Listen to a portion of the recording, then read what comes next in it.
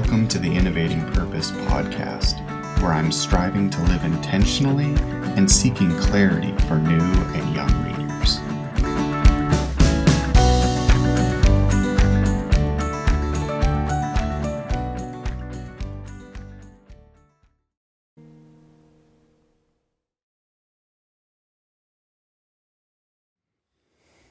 Good morning, Newburgh Friends Church, and thank you for joining me here in this space, and it's good to be with you today in church. I want to say that as I've been praying and preparing for this message, I want to take a little bit of a pivot because I think there's a lot of stuff happening all around us, and I really want to focus in on what God has to say about times like these. And I want to start us off with the thought and the idea that there are a lot of voices that are communicating to us in this season. There are so many different people that have so many different things to say, whether it be media, whether it be news stations, whether it be the president or a governor. I feel like there is a lot of voices that are coming our way. Isn't it exhausting? Aren't you just exhausted with me? And it's really tempting to just want to shut it all off. But then I find myself some days watching it all and trying to keep up. Well, today I'm honored to bring you a message, and my genuine hope, my goal is that we would know how to believe as the church, and that we would experience how to respond as the church in the midst of the things that are happening all around us. I believe that God does have things to say to us where we're currently living. I believe that He is relevant in the current world temperature. And I think that we need to pay attention to this. I want to acknowledge my story and my thoughts today. This is my attempt to navigate some troubling times. We live in a world that's very broken. I don't need to tell you this. You know this. You've experienced this. Perhaps you feel it a different way than me, but we can admit together that we live in broken times. And I also want to say, I don't know that this is ever needed in this space, but I want you to know that I don't know all the answers. I certainly don't say that I am speaking for God. And I won't have the answers for everything. I am finite. I am doing my very best to navigate these difficult times alongside you. But as we move forward, as we, the people of God, move forward, I believe that we should be willing to share our beliefs and the hope that is within us with the world that desperately needs to hear about hope. I believe that we must be known, we the church must be known as encouragers, we must be full of hope, and we must be desperate to see people know God more fully, more completely, and know the heart of God. As we jump into an illustration, I wanted to think from that perspective, but jumping into maybe a silly illustration as well. I want you to consider the importance of advice and counsel that people offer to you. And the best way for me to navigate this is to think about the good old days when you would go on a road trip. In those days, you would grab a map and you would gas up your vehicle and you would prepare for a good trip across the country. Or perhaps you wanted to try out a new place that was 100 miles away. As you charted your course, perhaps you mentioned how excited you were about this trip. And as you mentioned this, that person that you told wanted to give you a little insight. They said, "Ooh, have you ever tried this route?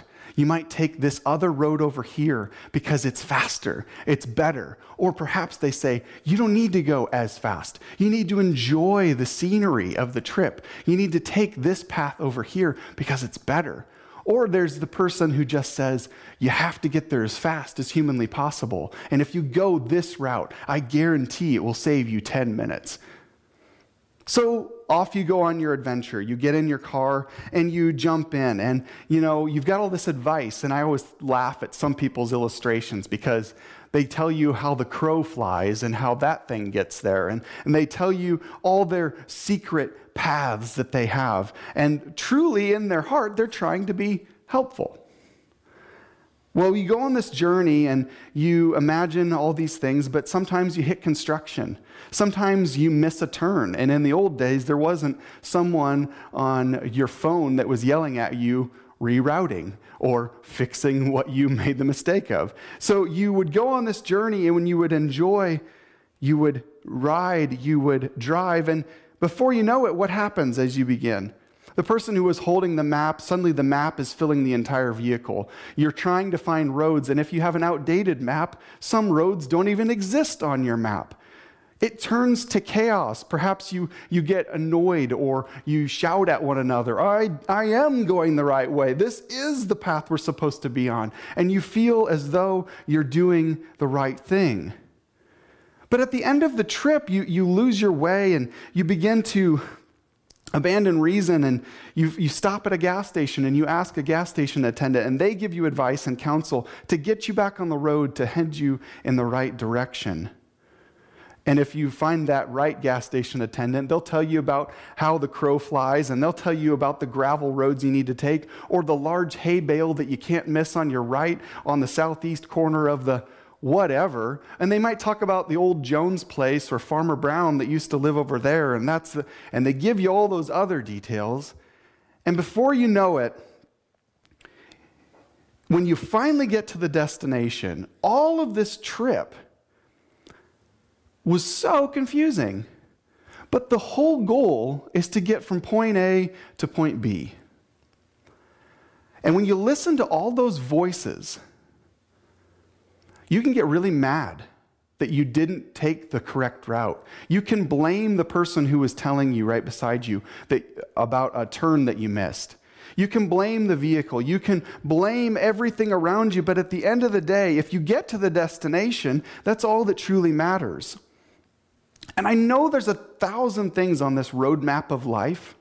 And as we transition to what this really means in real life, we can blame a lot of stuff. We can look to our story and say, I wish it would have been different. Or I wish this wouldn't have happened to me. Or this wasn't right. This wasn't good. And these are true. They're honest. And this is real to you. But the journey has gotten you to step B. And I don't know what step Z will look like for you. I don't know where the road or the journey ends for you. But I want you to experience and enjoy the road that you're on. You're going to run into errors and problems and nasty paths that you wish you wouldn't have had to experience. But the truth is, this is what makes us grow. Although we may hate some of our journey, that's you now. And there's injustices that are done to you and to me. And they're sickening and they're awful. That doesn't make those injustices right. But it is what is on your path. And I could wish for smooth sailing. I could wish that you could just straight shoot your way through life and land there unscathed, unblemished, and having no flat tires. But the truth is, when you hit those flat tires, when you make a wrong turn, when you get off the path and you get bad counsel and you chase after the things of this world, you start to recognize in your deepest core that we need to be trusting something much greater. And I believe that that's God. My role as a minister, as a pastor, is to dream about taking the right posture. My dream is to point you not to how your path is going to go, but to point you towards the prize. And that prize is having hope in Jesus Christ. Because all of this world leaves me less hopeful. All of the things that are done and the injustices I see leaves me desiring something greater. You see, I believe that I'm not made for this world. I get to experience this world, and I love so much of this world, but I also hate the injustices and the sin and the gross aspects of society that we live in. I can't broadly, sweepingly change all those things. I can't erase the things that are being done in society around me. But what I get to do is speak towards the love of God, What I get to do is express kindness, human kindness that we so desperately need in this hour. I get to show through action that there is a better way. I get to show through my prayer life that, I trust and believe in a God who actually hears me, and he cares for each person, and he views each person as a real person, not just as some puppet that sits out there that he just dangles the strings and makes people have terrible lives. So my hope in entering through that story is to now express that in this world there is fear and there is grief. And I will get to some passages that I want us to soak on, but I believe that fear and grief are extremely prevalent and real. They are in our face as a society and us individually. Fear. It surrounds us. It completely clouds over us.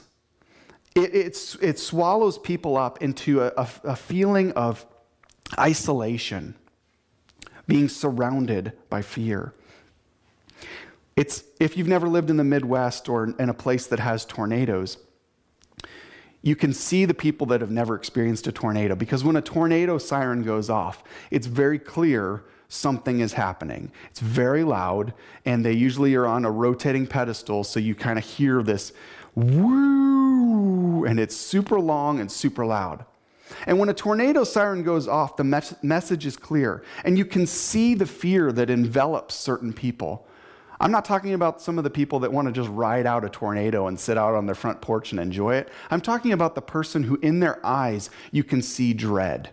You can see fear, that it just shrivels them up.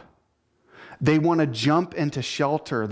It's debilitating. It completely surrounds them with an isolated feeling of what in the world is going on? And it is fear to its utmost degree. For those that are in the midst of fear and you feel frozen, I don't want to make fun of this. This is a reality that you're facing. I want to be able to sit with you. I want to encourage you and comfort you, because if you're sitting in fear, I want to be able to give you this comfort and rest and shelter and encouragement and a glass of cold water, and I want to be able to help you breathe again, and I want to put my arm around you, and I want to console you. Your feeling of fear is real. But there is no freedom and rescue if you remain in fear. Only hope can rescue you and give you true freedom. The second aspect is grief. Grief and sorrow will swallow you up. It is a terrible experience. It's the kind of thing that it doesn't allow you to come up for air.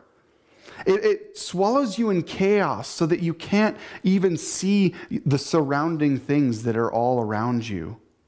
You can't even snap back into reality. It's almost as though you're in a trance. There's a numbness that creeps into your life. There is a response to this crisis that you don't even know who you are. You don't even realize that you're still in reality. When I'm in the midst of chaos of this kind, of sorrow, and it's only been a few times, but when I've been in this space, you can't just snap out of it.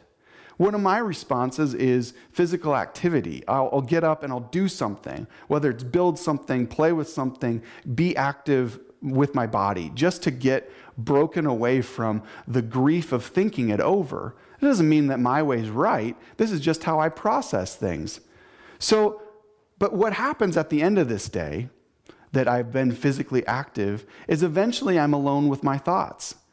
And if you're alone with your thoughts and you're full of grief and sorrow, and you haven't had someone who's listened to you, who's been with you, who's allowed you to be in that moment, those activities, they will never satisfy you.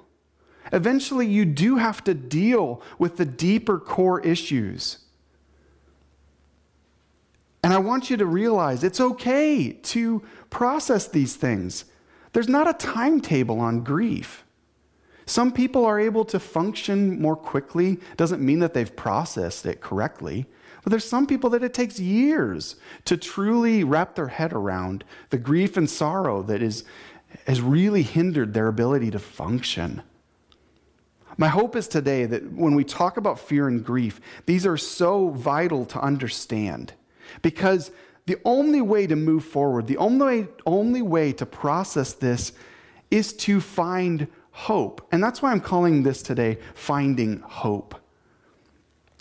A place that you can find reconciliation, a place that is less reactionary, a place where you feel prompted into loving action.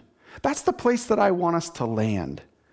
You see, we are at a tipping point in our society. Chaos and hatred is filling the air. People have expressed how angry and volatile they are feeling. And this restlessness that our society is feeling, you don't have to take a pulse of our nation or the world even. It is a desire to see justice come out for all the injustices that they are feeling and they have seen or they have had done to them. People don't feel heard, they don't feel appreciated, they don't feel respected or valued. Now, I can't go in and analyze and evaluate each of these people, nor do I have the professional ability to do so. But from my perspective, when I see this injustice that's around every corner, I recognize that these are individual injustices, and sometimes we're trying to take on the whole society's feeling of injustice. Perhaps you have felt this personally. You've experienced this type of pain, and you've experienced someone saying a terrible, nasty, awful thing to you. Perhaps you've pushed that feeling way down so that no one sees your pain. Or perhaps your pain and frustration has become explosive. It has come out in words and in actions. There is deep doubt and even anger towards God. And I want to admit that I see this in the world.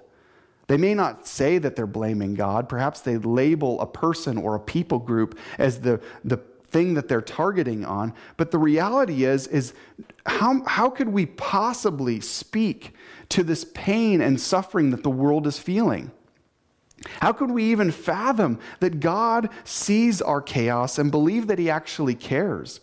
When all of these pains feel so volatile, we start to dismiss God and say he doesn't care or he doesn't see. So I want to ask, is hope in God unfounded and worthwhile? This leads me to Scripture. And we have a reader that is going to take us to Romans chapter 15, verses 5 and 6, and verse 13, as well as 2 Corinthians chapter 5, verse 14. So let's look at this together. Romans 15, 5 through 6, and 13. May God, who gives this patience and encouragement, help you live in complete harmony with each other, as if fitting for followers of Christ Jesus. Then all of you can join together with one voice, giving praise and glory to God, the Father of our Lord Jesus Christ. I pray that God, the source of hope, will fill you completely with joy and peace because you trust in him. Then you will overflow with confident hope through the power of the Holy Spirit. 2 Corinthians 5:14. For Christ's love compels us, because we are convinced that one died for all, and therefore all died. After reading these passages, I've been thinking about what's not working. And so it led me to a brick. And as I hold this brick and as I look at this brick, I imagine, what's the immediate thought that comes to my mind when I see a brick? Depending where you're at in this world, I immediately think of a wall, or building a wall, or perhaps building a structure, or even making a path out of it. Right now I'm building a path with bricks, so this is evidently, it's right in my face, and I keep staring at these bricks. But, bricks can also be used for violence. But, I have to bring up that as the last illustration, because when I pick up a brick, I don't think about something that I want to smash with this. I think of its constructive use. But really, anything can be destructive. Anything can tear things down. But in and of itself, you see, the brick is neutral. It has to be told what its purpose is. If it's to build a wall and it becomes a wall, it's fulfilling its purpose. But if it's picked up in hatred and in violence and thrown, it's now a weapon. And as this concrete brick, I want us to really think through clearly that this brick, just like in our world, is neutral. And the injustices you see and the difficulties that you see, you are left with the opportunity to respond. You can blame the brick. You can blame the result of the brick. You can tell people to stop using bricks in that way. All of those are somewhat valid. But as I consider this more deeply, the issue isn't the brick at all. The issue is the heart of the holder of the brick. If the intentions are clear and good, it's a good thing. If they are not, then it is something of violence. Let me switch gears. Humans left to their own doing and their own decisions and their own decision-making situations, we are a pretty fickle creation. God made us and he gave us our own minds. In that authority that he gave us to be able to control our tongue, to be able to control our thoughts, to be able to control our actions, that's a wild card. God gave us the ability to do all of these things, and we get to choose how we respond, how we think, how we do. You see, humans in and of ourselves, we create outrageous political systems. We create corruption to its core when we create these political systems, which in and of themselves, political systems are not evil. Rulers and authorities are not evil.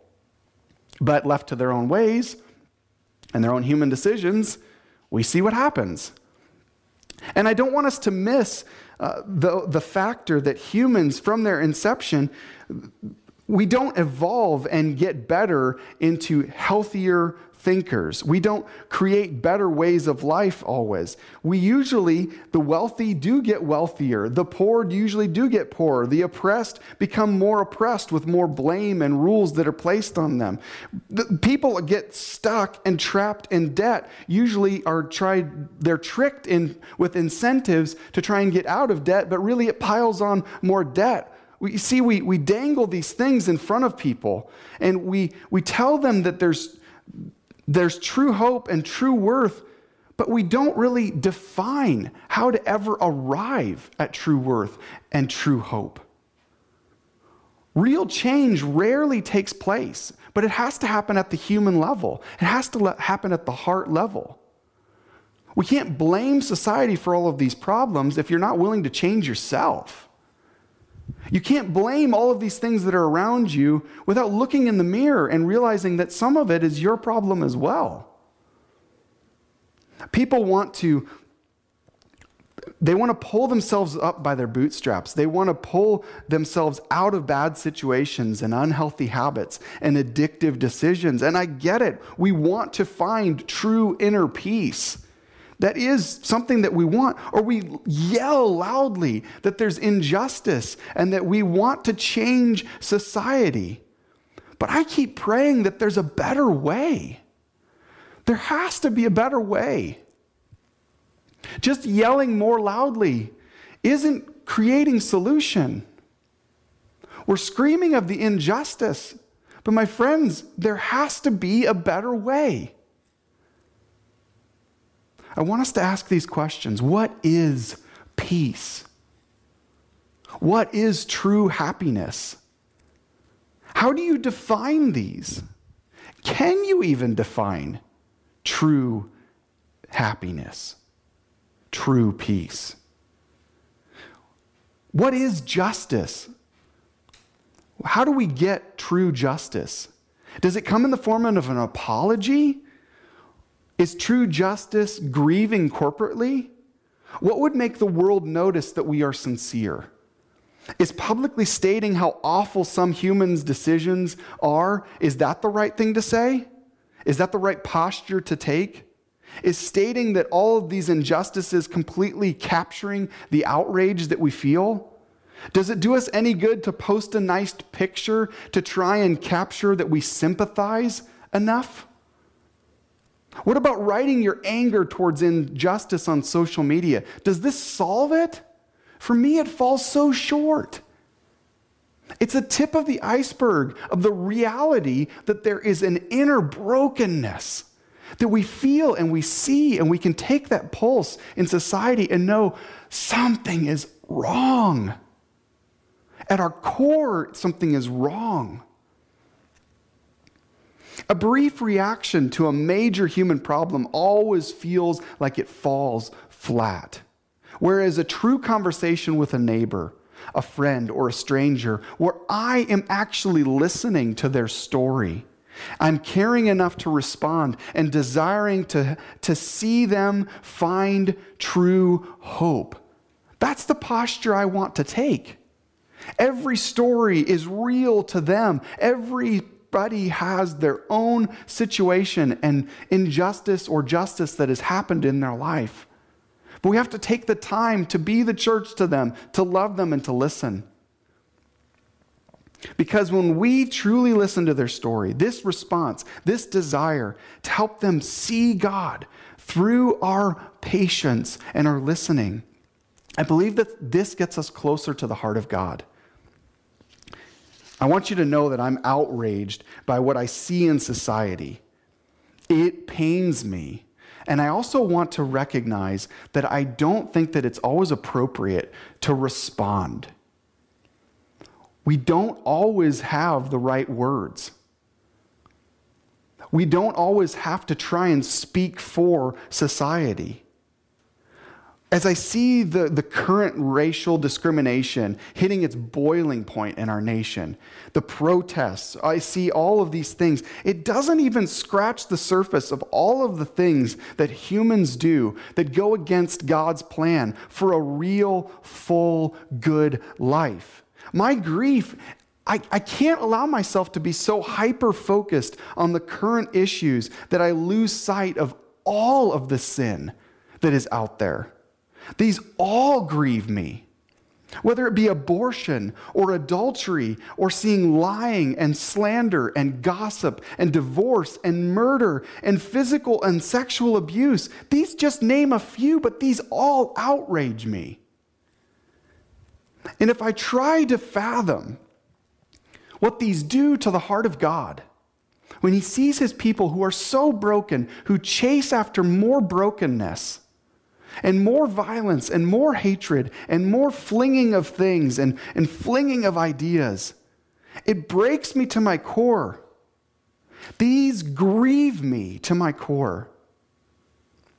All of these things that I described, from abortion to lying, they are no worse, and they're certainly not any better, yet our attention is not nearly as focused on all of these other things. We tend to get hyper-focused on the current thing that media is driving, or the current thing that everyone is banding together to be outraged at. But I want us to consider, are you outraged at what sin does in our relationship with God? All sin. True brokenness is the problem. Broken people need healing. And healing is only available by the one who created and crafted your soul. God is the one who knows you better than you know yourself. And you may have gotten yourself into terrible stuff, or you may have had terrible stuff done to you. I believe that only God can heal that. I have to believe this. In my core, I know that only God can forgive and only God can heal. And we need to really process this. As I consider all of this, I think, what does this do to the heart of God? I believe that God's heart breaks when he sees humans raising a fist or raising a brick towards God in their rage, that eventually all of this rage and protest and anger will result in peace. I believe we must weep and grieve with each other. I believe that there must be a way of breaking through the noise of injustices and sin all around us, that we are simply willing to listen to those who have been so wounded. I am so grieved that people have lost words on how to actually do something about all of this. You see, actions of malice are simply the injustices expressed, pain acted out upon or towards others. This is just an action of the things that are within you. People that are broken within and have forgotten how to have civil dialogue are simply expressing it in these violent ways. But as a follower of Jesus, do I dismiss all of this, or do I sit with those who don't feel heard? I believe that today and every day that God does care, not in some superficial way, nothing on the surface level that would lead you to think that he just wishes we would all get along. I'm not saying that. I believe it's much deeper than a cordial get along with each other. I believe that this is about believing that there is a higher authority and that loves and cares for you and your innermost being. No matter what you have done, no matter what you have thought, and God will accept you as you are. But you've got to give up something. We must resist the temptation to think that we can solve any of this from our limited perspective. We must resist the urge to condemn others or some vague target that we can never actually hit. If you have 2 people that live in your home with you, you must choose to love them completely. If you have 6 neighbors, you must ask yourself, how can I speak the love of Christ into their life? How can I be the hands and feet of Christ to them? How can I listen to someone else's story? When have you actually asked to hear their story? Not that we can fix all of the injustices, but that we can know what took place and speak to them that it wasn't their fault. Things that are done to people is not their fault. That's not the issue. The issue is sin of another that's done something to them. These words, these looks that they've received, or the things that have been done to them, they were not right. We must help people to have the courage to know that they are loved the way they are right now. We must understand that this takes walking beside people, even when it is ugly. This takes messy tears and brokenness. This takes mourning alongside people, but revealing that we know the great physician who can truly heal this great hole that is vacant in their life. I believe in the hope that only God can give to us. The hope that has the power to save the world, not just me, to save the world, to save us from our ugliness, to heal our brokenness, to restore us back into right relationship with the one who created us. It was our sins that he carried. It was our hate that nailed him to the tree, as 1 Peter 2:24 says. He personally carried our sins in his body on the cross so that we can be dead to sin and live for what is right. By his wounds you are healed. If we were to say that we are redeemed, that we are free, that we are healed, then we should live with hope and truth. And Psalm 62 verse 5 says, yes, my soul finds rest in God. My hope comes from him.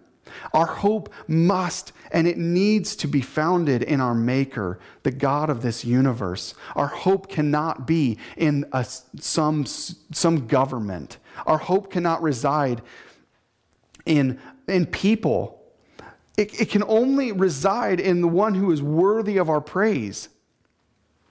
It can't just reside in the community of other people, because people are sinful. Yes, we need to be the hands and feet of Christ, but people betray one another. So you have to have a deeper faith Community won't save you. Friendly people won't save you. Doing kind gestures won't save you. Just patting someone on the back won't save them. The hope of the world is in Jesus Christ and the healing and restoration that only He can bring. So trust in another human to rescue us from this pain is short-sighted. We need to trust that this God who is purely and divinely and always good, that He is the only way of moving forward towards hope. I love the artwork that has been depicted and that Diane and I have worked on to create this image of what finding hope looks like. Because left to ourselves, our faith, our hope, and our love and belief in Jesus might seem outrageous to and even foolish to the world. It appears to do nothing. It appears to fix nothing. It appears almost to the world as entirely opposite of the intended solution. But I, in fact, believe that given our current state and current course of action, our current path that this society is struggling with, and the one that we are on, where we yell our ideals and we protest about intolerance and racism, these are real. They are not fake. People do and terrible things and say terrible things. But church, I want us to hear this. I want you to hear my heart. I am not turning a blind eye to society. I'm grieved to my core about the injustices that have been done and the things that have been said and the sense of panic and grief and sorrow that is sweeping across our nation. And I haven't even expressed the pains that I've felt in my life today. The number of outrageous things that we say and we do to each other, it is unacceptable. To do nothing, that's not right either. To grieve feels insufficient. But this is where I am. I am broken alongside you, along those that are broken. I want you to know and to pray that those that feel forgotten in this moment, that they would feel like someone cares. And they would know that I care and that you care. I want to pray for miracles so that people will begin to see that the only hope that is worth pursuing, the only hope that is available can come through God, and it will come through God. He is the only one that can perform miracles. I would love to raise my prayers to the Lord and stand before the Lord alongside you so that you feel heard, so that you know that God is listening. I want you to believe. I want you to see that God's way, the way of peace, the way of listening to others, is the path towards finding hope. Can you comprehend joining hands together with one voice, saying, enough of the hatred. Let's love one another. Let's apologize for our errors. Let's clear off the rubble of our streets and the debris in our hearts and find a better way moving forward. A way that shows that God's love is greater than the rage and the terror and the grief and the anger and all of the things that we are feeling.